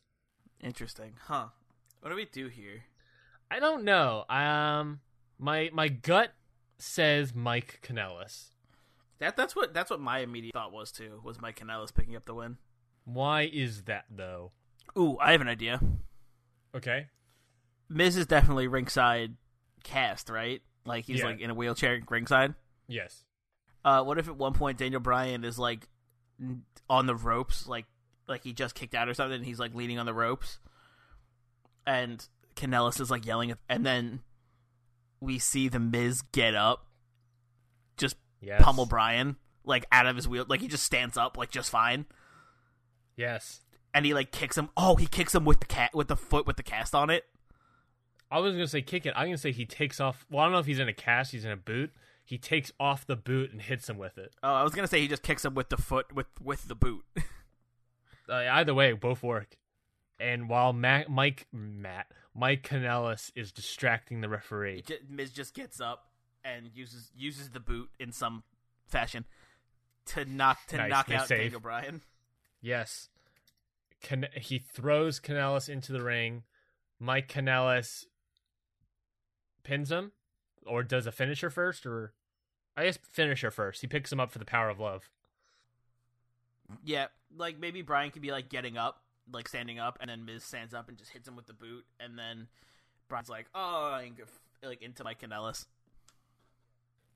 He throws him back inside. The Mike Kanellis hits him with the power of love and 1, 2, 3 pin. Yep. Okay. Okay. God, I love that because now, And then the Miz and Mike Kanellis walk out. Like actually, like Miz like just walks by. Oh, I was gonna say they run out. That's even better. The Miz runs out. He's just like fucking celebrating that his men. The Miz, he's like jumping up and down. Yeah, he's jumping up and down and celebrating. He's really playing it up that he's not hurt at all. Yeah. Oh my god, what an asshole! I hate that guy. Oh my god. Well, so where does that take us in this storyline? And then Corey Graves is like, "This is brilliant." Of course. Or What a something. brilliant use! What a brilliant ruse! Well, this is very interesting where this possibly takes us. Because now we have two being able to wrestle people. First it was just Mike Kanellis, and now the Miz can wrestle. Yeah. Now the Miz is clearly not actually hurt. Yes, now that means the Miz can finally wrestle on a fucking Yeah. show. Woo! But that might mean that Dan Bryan needs some help. Mm-hmm. Dan Bryan might need a hand. He needs a partner to take on the both of them. In what capacity that may be, I have no clue. We'll save that for next week. I do have one idea. I'm saving it though. Okay, do that. Okay, hold that. Cherish that. Please subscribe to our show just to save for that idea. I've been holding on to this for 3 weeks. Okay. Okay. Next up. So Mike Kanellis wins this. I have matchup. something I've been holding on to for 3 weeks too, right here, and I'm very excited for it. Okay. Well then, next up, Finn Balor versus Shinsuke Nakamura in the United States Championship match. First up, Mikey, I have to ask the initial question: Demon or no demon? No way, not yet. No way. I agree. Not I yet. completely agree. No way. No, I don't think there's definitely no demon. There's definitely no demon here. It's just good old smiley Finn Balor. It's good And old the Balor Club. leather boy. Good old leather jacket boy. Yes. Leather jacket abs man. Okay. Well, what happens in this match? So what happens in this match is I have no idea. Do you have an idea of who wins? I think Shinsuke wins. I agree. Okay. I also agree. I also very much agree. Shinsuke takes it home. Because if we want to keep this feud going, we can set up for the Demon at some point later. Also very much agree. So I think Shinsuke wins this one. Yes, not to set up for down the road, but of course our next pay-per-view following Hell in a Cell will be Survivor Series. Yep. A big four. No, Ryan, it's Super Showdown. Come on. We're not doing showdowns here. We're not doing Crown Jewels, Showdown, Greatest Royal Evolution. Rumbles. We're not doing any of that excess stuff. We're back in 2016 where SmackDown was awesome. God, that was 2016? Jesus. Oh. So long ago. Aw. Okay, so Shinsuke wins this match. No demon. How does this finish happen? Kinshasa? It is interesting because this is Nakamura Balor 2 essentially, Yeah. and Nakamura lost the first match because he went for low blow and Balor reversed it. Mm-hmm. So what happens? Knowing that, what happens in this one? What if it's a low blow, but then Shinsuke reverses the reversal into a Kinshasa? Into a setup for a Kinshasa. You know, Balor flips him over and he tries to do the whatever it was, a bunch of different. It was 3 different numbers that I can't remember right now. 1916. That's I the believe? one. 4 different numbers. The 1916, or Balor sets up for a sling blade or something, and Shinsuke gets the reversal and knocks him over and hits him with an elbow or a clothesline or something, and then Balor is set up for the Kinshasa, and blammo, Kinshasa. Game over. Balor reverses. Nakamura reverses his 1916 into a Kinshasa, allowing. Is that the complete finish? Yeah, I think so. How do you spell Kinshasa? Kinshasa. That's good enough. Yeah, and then Nakamura wins. And the United States of Knock America stands tall. Knock America stands tall, indeed. It does indeed stand tall. Next up is Carmella versus Charlotte Flair with special guest referee Becky Lynch in a SmackDown Live Women's Championship match. Does Charlotte win here? I do not know. I think Charlotte should win. Who wins, and does Becky call it down the middle? That's the problem, is how does Becky call this? The fact that... I like how we fixed our situation of the women's title scene with having Becky as the referee, but then we're here and we immediately ruined it again. We're being like, okay, how the hell do we do this? How the hell does any of this make sense? I think Charlotte wins. So we can set up Charlotte Becky again. Or like Charlotte Becky for the title. Okay. Like we want. Like the whole world wants. Yes. Over and over again forever. Yes. So I think Charlotte has to win here. Get that title off Carmella. Can Becky Mick Foley a victory here? What do you mean? Like, can Becky somehow, as the referee, make herself win? Becky pins Carmella and like counts 1, 2, 3 for herself. If Becky does a disarmer on Carmella and Carmella taps, what happens? What if Becky does a disarm her on Carmella and then Becky grabs Carmella's hand and taps it for her? Interesting. No, but Carmella would probably tap immediately to the disarmer anyway, so she probably wouldn't even need to do that. Becky's like, ring the bell, walks out with the title. Yeah.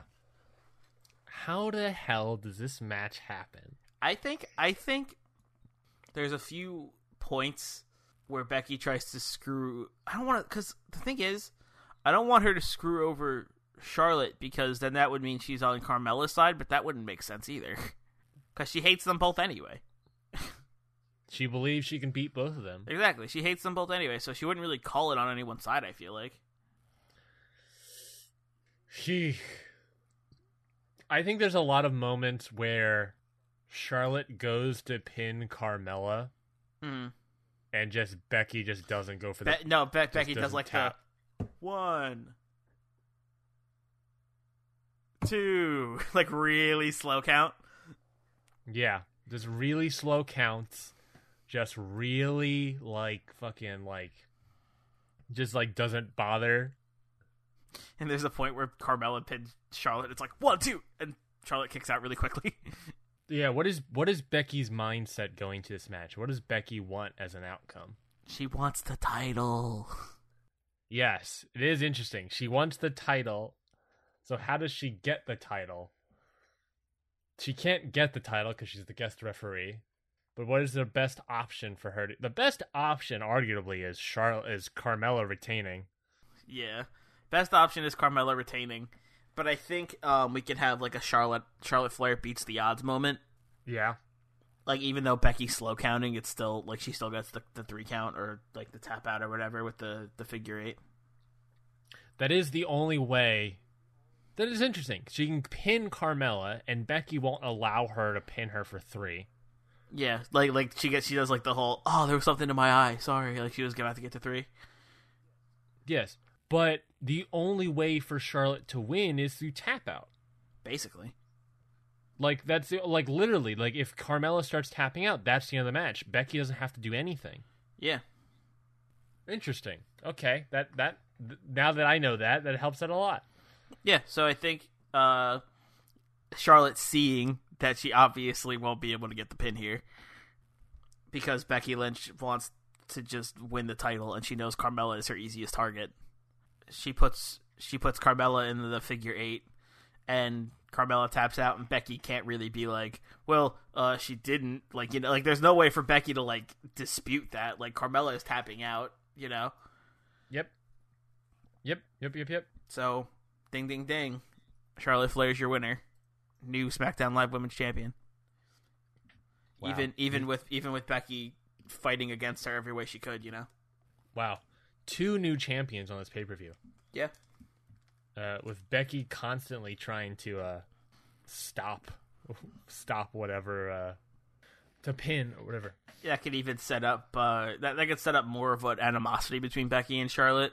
Mm-hmm. Charlotte being like, even though you tried to stand in my way, even though You tried to make me lose any way you can. I still came out on top. I'm still the best. I'm still the queen.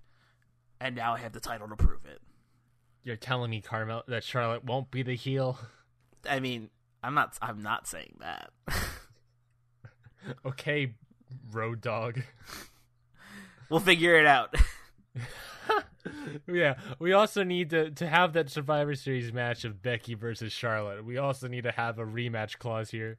Currently, Charlotte is the face, though, and I think her getting the odds win after a Shinsuke heel victory is a nice, well, not really a heel, well, he didn't really win in a heel way, but the heel still won. Yeah, no, I know what you mean. So, I think Charlotte Flair getting the title, good, like, face victory for the people. And it's a good setup into Charlotte versus Becky forever. Yes. Okay, next up is Rusev versus Elias. Okay. I have been thinking about this for very long. I know you have.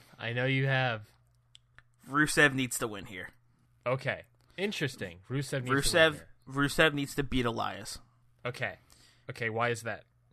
So, I think that he's like, he thinks he finally, like he's like, I beat him, I did it, I won, like, I basically won the Aiden Nuttapol match, and I finally got rid of this pest who's been, like, bothering me and interfering with my matches and stuff like that, and telling me I suck. Yeah. And also, I think Aiden has a little victory song for Rusev. Ooh. I have it written right here, if you don't mind. Wait, you have a song written out? I wrote a whole Aiden victory song for Rusev winning. Oh my god. The smile on my face is real. I'm so excited. I didn't know this. You have a Rusev song, or Aiden English Rusev song. Okay, so I have it right here. Okay, so hold on. First off, Rusev, how does this match end? Rusev hits Machka kick on not Machka kick. It Accolade. Yes. Accolade on your boy Elias. Okay. Rusev submits Elias via the Accolade. And then Aiden is like, give me a mic. And he was like, Rusev, I got a song for you. He was like, since I knew you were gonna win, I wrote a song for you. Of course.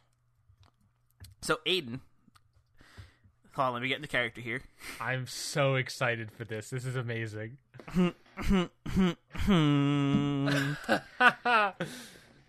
San Antonio, it's me, the Shakespeare of song, here to sing you a story, so follow along. At Hell in a Cell, the battle was won, 'cause this man right here, he can't be undone. The Lion of Bulgaria totally crushed his prey. However, today shall be a very tragic Rusev Day. And then Elias smashes Rusev with the guitar. Oh my! Bravo, Mikey! Oh my fucking god! Like, while Aiden is holding that last note, just Elias sneaks up behind him and just wham! Oh my god, Mikey! And Elias and English walk out together. Wow.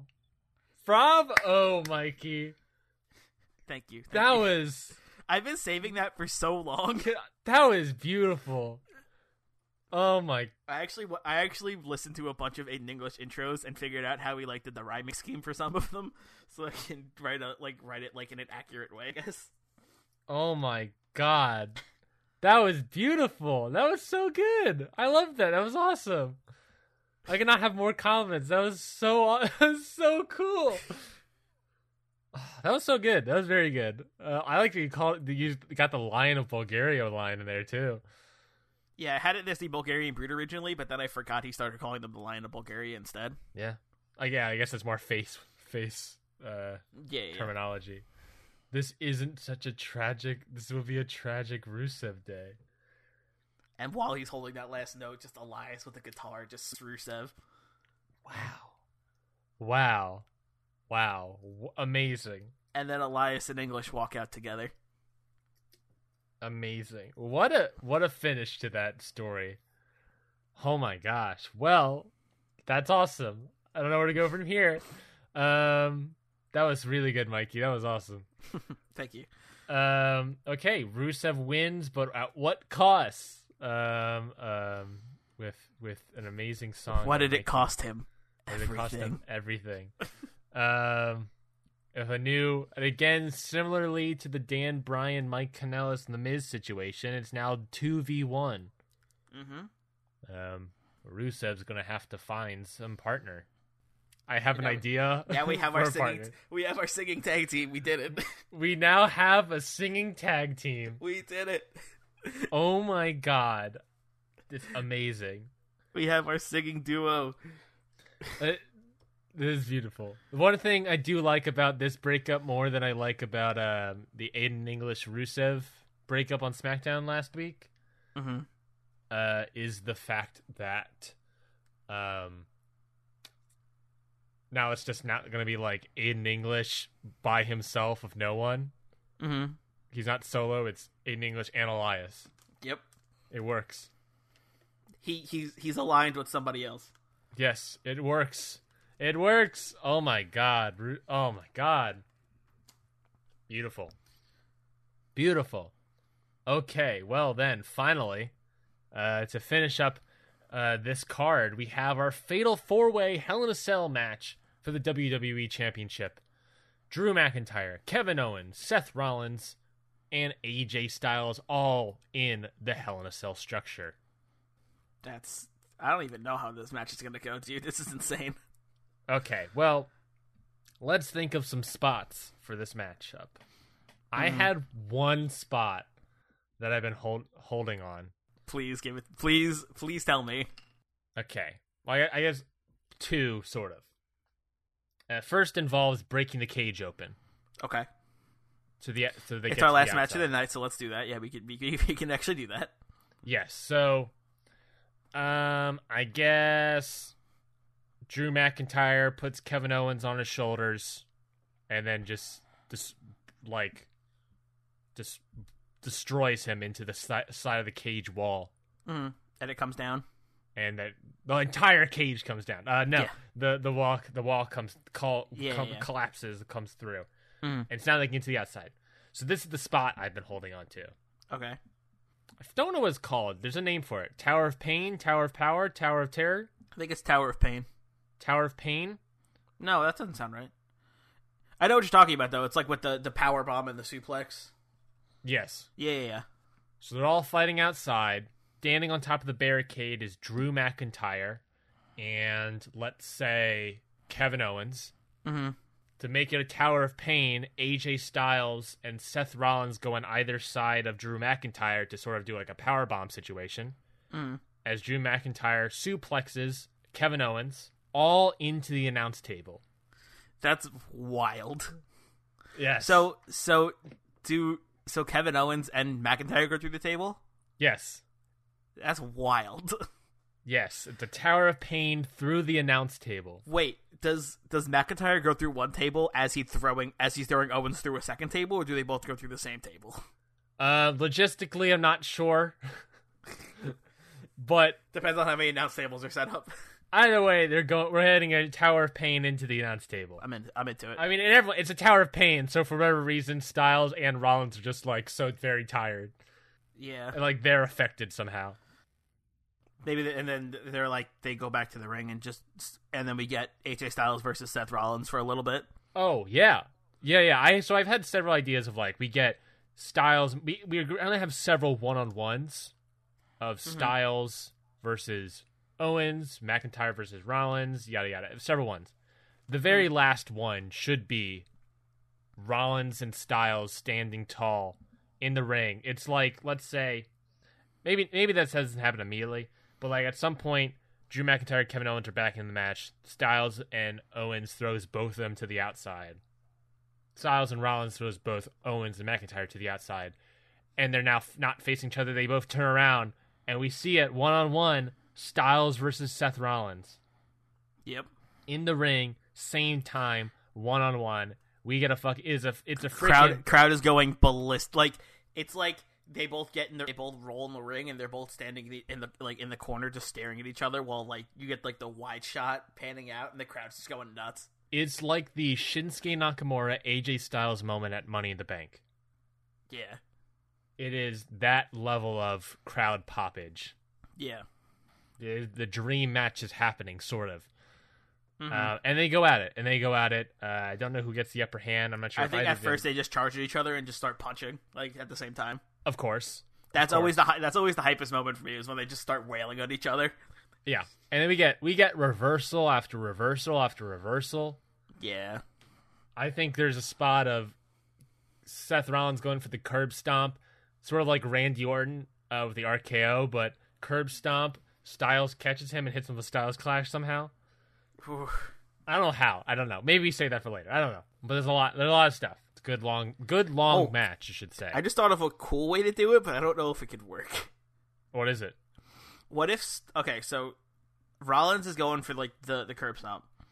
And AJ, like, while his foot is on his, like, back, he gets up really quick.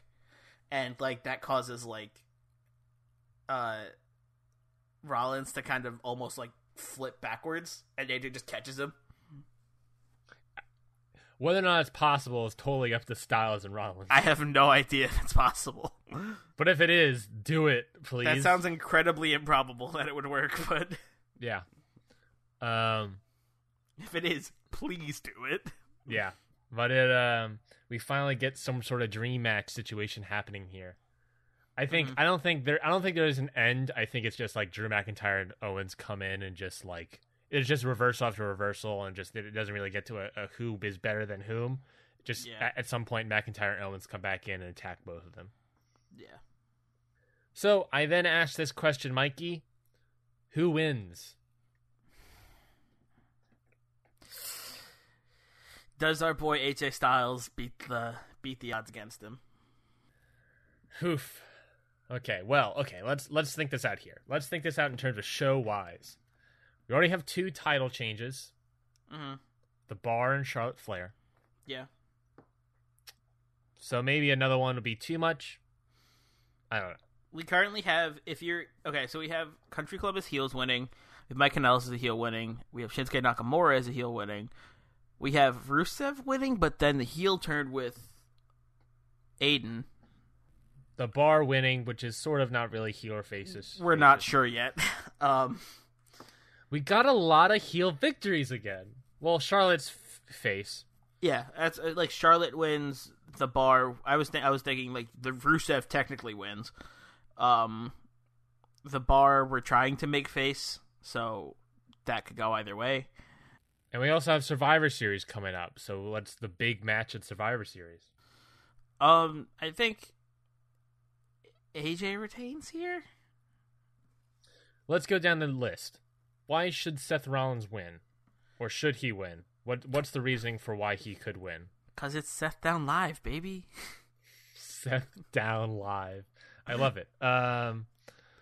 He's been doing this to try to get the dream match. He thought he deserved to be the number 1 contender. He's trying to get the dream match. He did get the dream match, sort of, the 1-on-1 for a little while. Yeah. So that's a victory for him. So he doesn't really have to win here. You know what I mean? Like he doesn't necessarily have to win here because he did get that victory of the dream match. So maybe Seth Rollins should have won. Kevin Owens. Nothing in my body is telling me that Kevin Owens should win. Yeah. There's nothing really like... That's our swerve right there. There it is now. I mean, if you're looking at swerve, Drew McIntyre wins. That would be hype. Like he got himself into this feud and he ends up winning it in the end. Yeah, that's swerve. Mm-hmm. I mean, I think no matter what, if Drew McIntyre doesn't win, he doesn't take the pin. No. Which I think that means Kevin Owens takes the pin? I think out of anybody here, I think if somebody else is winning, I think they're pinning Owens. Yes. That's my thoughts on this. No, I agree. So, not Seth Rollins, not Kevin Owens. Mm-hmm. Drew McIntyre would be a insane like pop out of nowhere upset victory. But it would be another heel victory on this card, which we already have a lot of. That is true. That is true. So maybe a Styles victory here.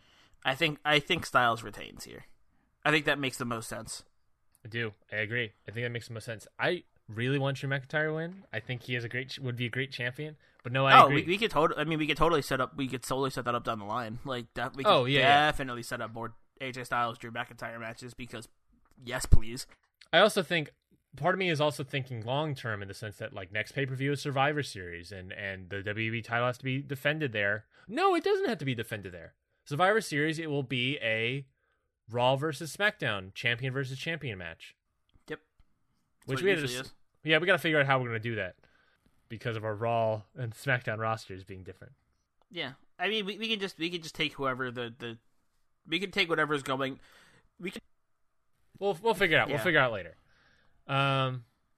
But yeah, it won't be defending. It would be a champion versus champion match. But it is a big 4 pay-per-view.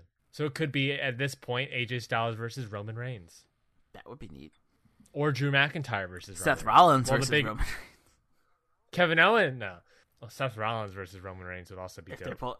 they're both champions, like, that'd be nuts. That would be nuts. But I think AJ Styles here. Thinking AJ Styles, right? Yeah. Okay. AJ Styles pins Kevin Owens. Yeah. Pins, I'm going to assume. Phenomenal forearm. Yeah, phenomenal forearm. Styles Clash, whatever. Sounds fine. Okay. I'm just picturing Seth Rollins and Roman Reigns now both standing in the ring. Rollins, freaking WWE champion. Reigns, Universal champion. I mean, oh god, that'd be so cool. Yeah, but also an AJ Styles Roman Reigns match would also be very good. It would be dope to see Seth Rollins, but also it doesn't quite make sense. That's like a lot of the problem is like, oh, the beautiful that would work so well, and then it's like, oh, that doesn't. It doesn't work. It doesn't work with our booking. Okay, well, let's go down this card one last time, and then we hit the. Oh no, let's just do the randomizer first. I forgot. We're just going to do straight to the randomizer now. I forgot the change we made. Okay, well, we have officially booked the pay-per-view, the Hell in a Cell pay-per-view here. Mikey, we've done it. We've successfully done it. Our first pay-per-view on this Hit the Book show. Hell the Book show. Hell the Books. God, such a bad. We hecked up those books real good. Yep. So without further ado, that is our card selected. Now let us do the terrifying thing of the randomizer. This is the randomizer of the. We want to randomize. We want to get that anything could happen in WWE feel. So we have a randomizer here of now 21 items. We added one more thing of Mikey's idea. So, are we gonna tell them that, or are we gonna wait? No, we'll tell them if it comes up. All right. So we have a bunch of things like injuries, wellness policy violations, NXT call-ups, whatever we want. So we have to find ways to put them into the show. Mikey, whose turn is it? I forget. Is it my turn? Who did it last week? What was it last week? It was the Go Home show last week. USA wanted a happy ending. I think I rolled that one. Okay, then it is my turn then. Yeah. On this Hell in a Cell pay-per-view, the randomizer will select, starting now, I'm refreshing our Google Sheets page, and let's find out what happens on this show. I'm terrified of any results that could happen. And there we go. Nothing happens. Have a great show. Woo! Made it through the randomizer yet again. Nothing happens. Have a great show. I'm going to have a great show. Thank goodness that happened on a pay-per-view. Yes, that is true. Because, I mean, anything else would have been terrifying. A face turn, heel turn. We could have gotten heel turn. We're like, okay, cool, Aiden English. If we could have gotten heel turn, Aiden English, face turn, bar. Injury would have been interesting. Title matches wouldn't make sense. Maybe we should have a title match. Well, we did. Maybe we should have our own like Hell in a Cell or pay-per-view randomizer. Yeah, I think maybe that's a thought for the future. Thought for the future. But that does mean, Mikey, that nothing happens. Have a great show. That means we started with 5. Nothing happens. This is our second one we've chosen. That means we now 3. take it off the board. And we're down to 3. Nothing happens. Have a great show. So now there's a higher chance that anything else could happen. On the show. Okay, well, then that is the randomizer. That is our what could have happened, I guess. But let's read this Hell in a Cell card for you all. Let's start off with the pre-show. The Country Club versus the Bear Huggers. The Country Club get the win here with Liv Morgan pinning Bayley. Clean win. Clean-ass win. Match number 1 is the Hell in a Cell SmackDown Live Tag Team title match of the Bludgeon Brothers versus the Bar. At some point in the match, this is a brutal, big hoss sort of weapons, tables, ladders, chairs, candlesticks, you name it, it's in there. At some point, Sheamus hits a white noise to Harper through a table on the outside. Cesaro is in the ring, does a giant swing on Rowan, the big behemoth Rowan, the big Viking Rowan, hits the giant swing into the stairs, then picks him up off the stairs, a neutralizer, I don't know how to say the word properly. Neutralizer. Thank you, off the stairs. Cesaro pins Rowan 1, 2, 3. The Bar are your new SmackDown Live Tag Team Champions. Next up, Dan Bryan versus Mike Kanellis. At some point, Dan Bryan is on the outside next to The Miz. Kanellis distracts the referee. The Miz gets up, hits Dan Bryan with his boot, showing off that he is not injured, in fact. He is, in fact, not injured. He is totally fine. He throws Dan Bryan back into the ring. Kanellis hits the Power of Love, hits the finisher. 1, 2, 3. Mike Kanellis pins Dan Bryan. And The Miz, Mike Kanellis, mentor-mentee relationship stands strong and beautiful, and they both celebrate Jump Around. And they're both celebrating Mike Kanellis' victory, because it's also a Miz victory. Because he is his mentor. Yep. Next up, United States Championship title match, Shinsuke Nakamura versus Finn Balor. Shinsuke retains. Nakamura goes for that low blow. Balor reverses it.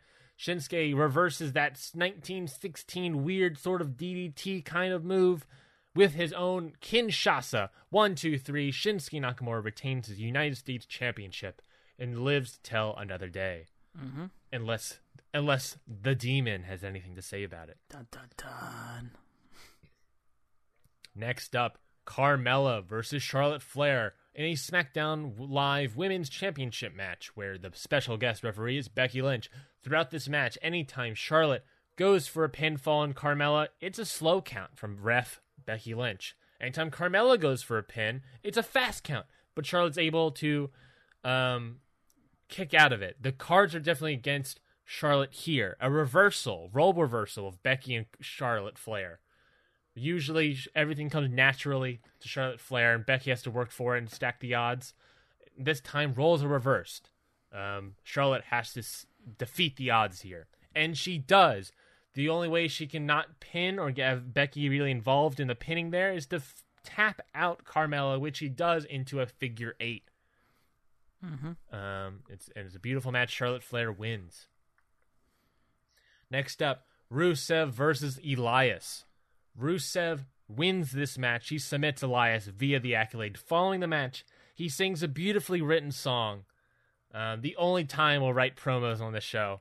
Aiden English sings a song beautifully written by one Mikey, Jumpman Mikey Manfredi. Thanks.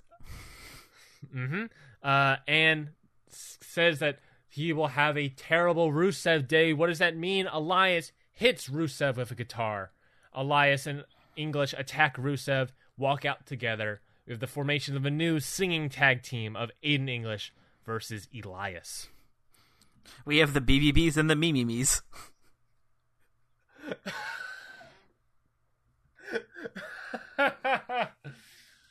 Oh my God. Jesus Christ, damn. Wow. I do not. We're not calling them the No, we're not calling them that. The Mimimis. We are not doing that. Okay, well, next up we have our WWE Championship match, our Fatal 4-Way Hell in a Cell match. AJ Styles, Seth Rollins, Kevin Owens, Drew McIntyre. At some point in the match, Drew McIntyre picks up Kevin Owens, throws him through, really, the cell wall, breaking it down. They fight on the outside. Seth Rollins and AJ Styles come to the outside. We're setting up into a tower of pain. Drew McIntyre suplexes Kevin Owens while being powerbombed by Seth Rollins and AJ Styles through the announce table. Don't know how many. Don't know if it's one. Don't know if it's two. Definitely at least the Spanish announce table. Beautiful stuff. At some point in the match, They're all fighting in the ring. Styles throws McIntyre out. Rollins throws Owens out. They turn around. It's 1-on-1. AJ Styles versus Seth Rollins. The dream match. The match that the WWE Universe wants begins to happen. Just reversal after reversal, just over and over and over again. Beautifully made match. Beautifully made sequence. That is interrupted, of course, by Drew McIntyre and Kevin Owens. The finish of the match is, at some point, AJ Styles hits the phenomenal forearm onto Kevin Owens, pins him 1, 2, 3. AJ Styles retains to close out this Hell in a Cell pay-per-view. And that is it for our Hell in a Cell pay-per-view episode of Hit the Books. Mikey, it's been a long one, but a beautiful one at that. How do you feel about it all? Hey, great. We did a really good job with this one. I want to sell a lot of cool moments, a lot of fun matches, and some title changes here and there, which could change SmackDown. You know, it's been a really good show. Yeah, it's definitely gonna shake up some things moving forward, especially going forward to next up Survivor Series. Mm-hmm. It's gonna be interesting what happens there. Again, though, that I'm very excited. That does mean that we're not going to have any of our titles defended at Survivor Series. I believe that is what that means. It does. So it does mean though we get to make a Survivor Series team. That is true. That is very true, and I'm very excited about that. But I guess until then, thank you all for listening to Hit the Books, this special Sunday pay-per-view episode of Hit the Books. For more wrestling fun, come be a part of the booking community and follow us on Twitter at HitTheBooksPod. There you can join in our preview and results polls. This show will not have a preview one. You've already not seen it, I guess. It will have a results poll. So tomorrow, as soon as this episode on Sunday the 23rd, tomorrow the 24th will be a results poll of this pay-per-view, so we can get your booking thoughts on how we did in this show.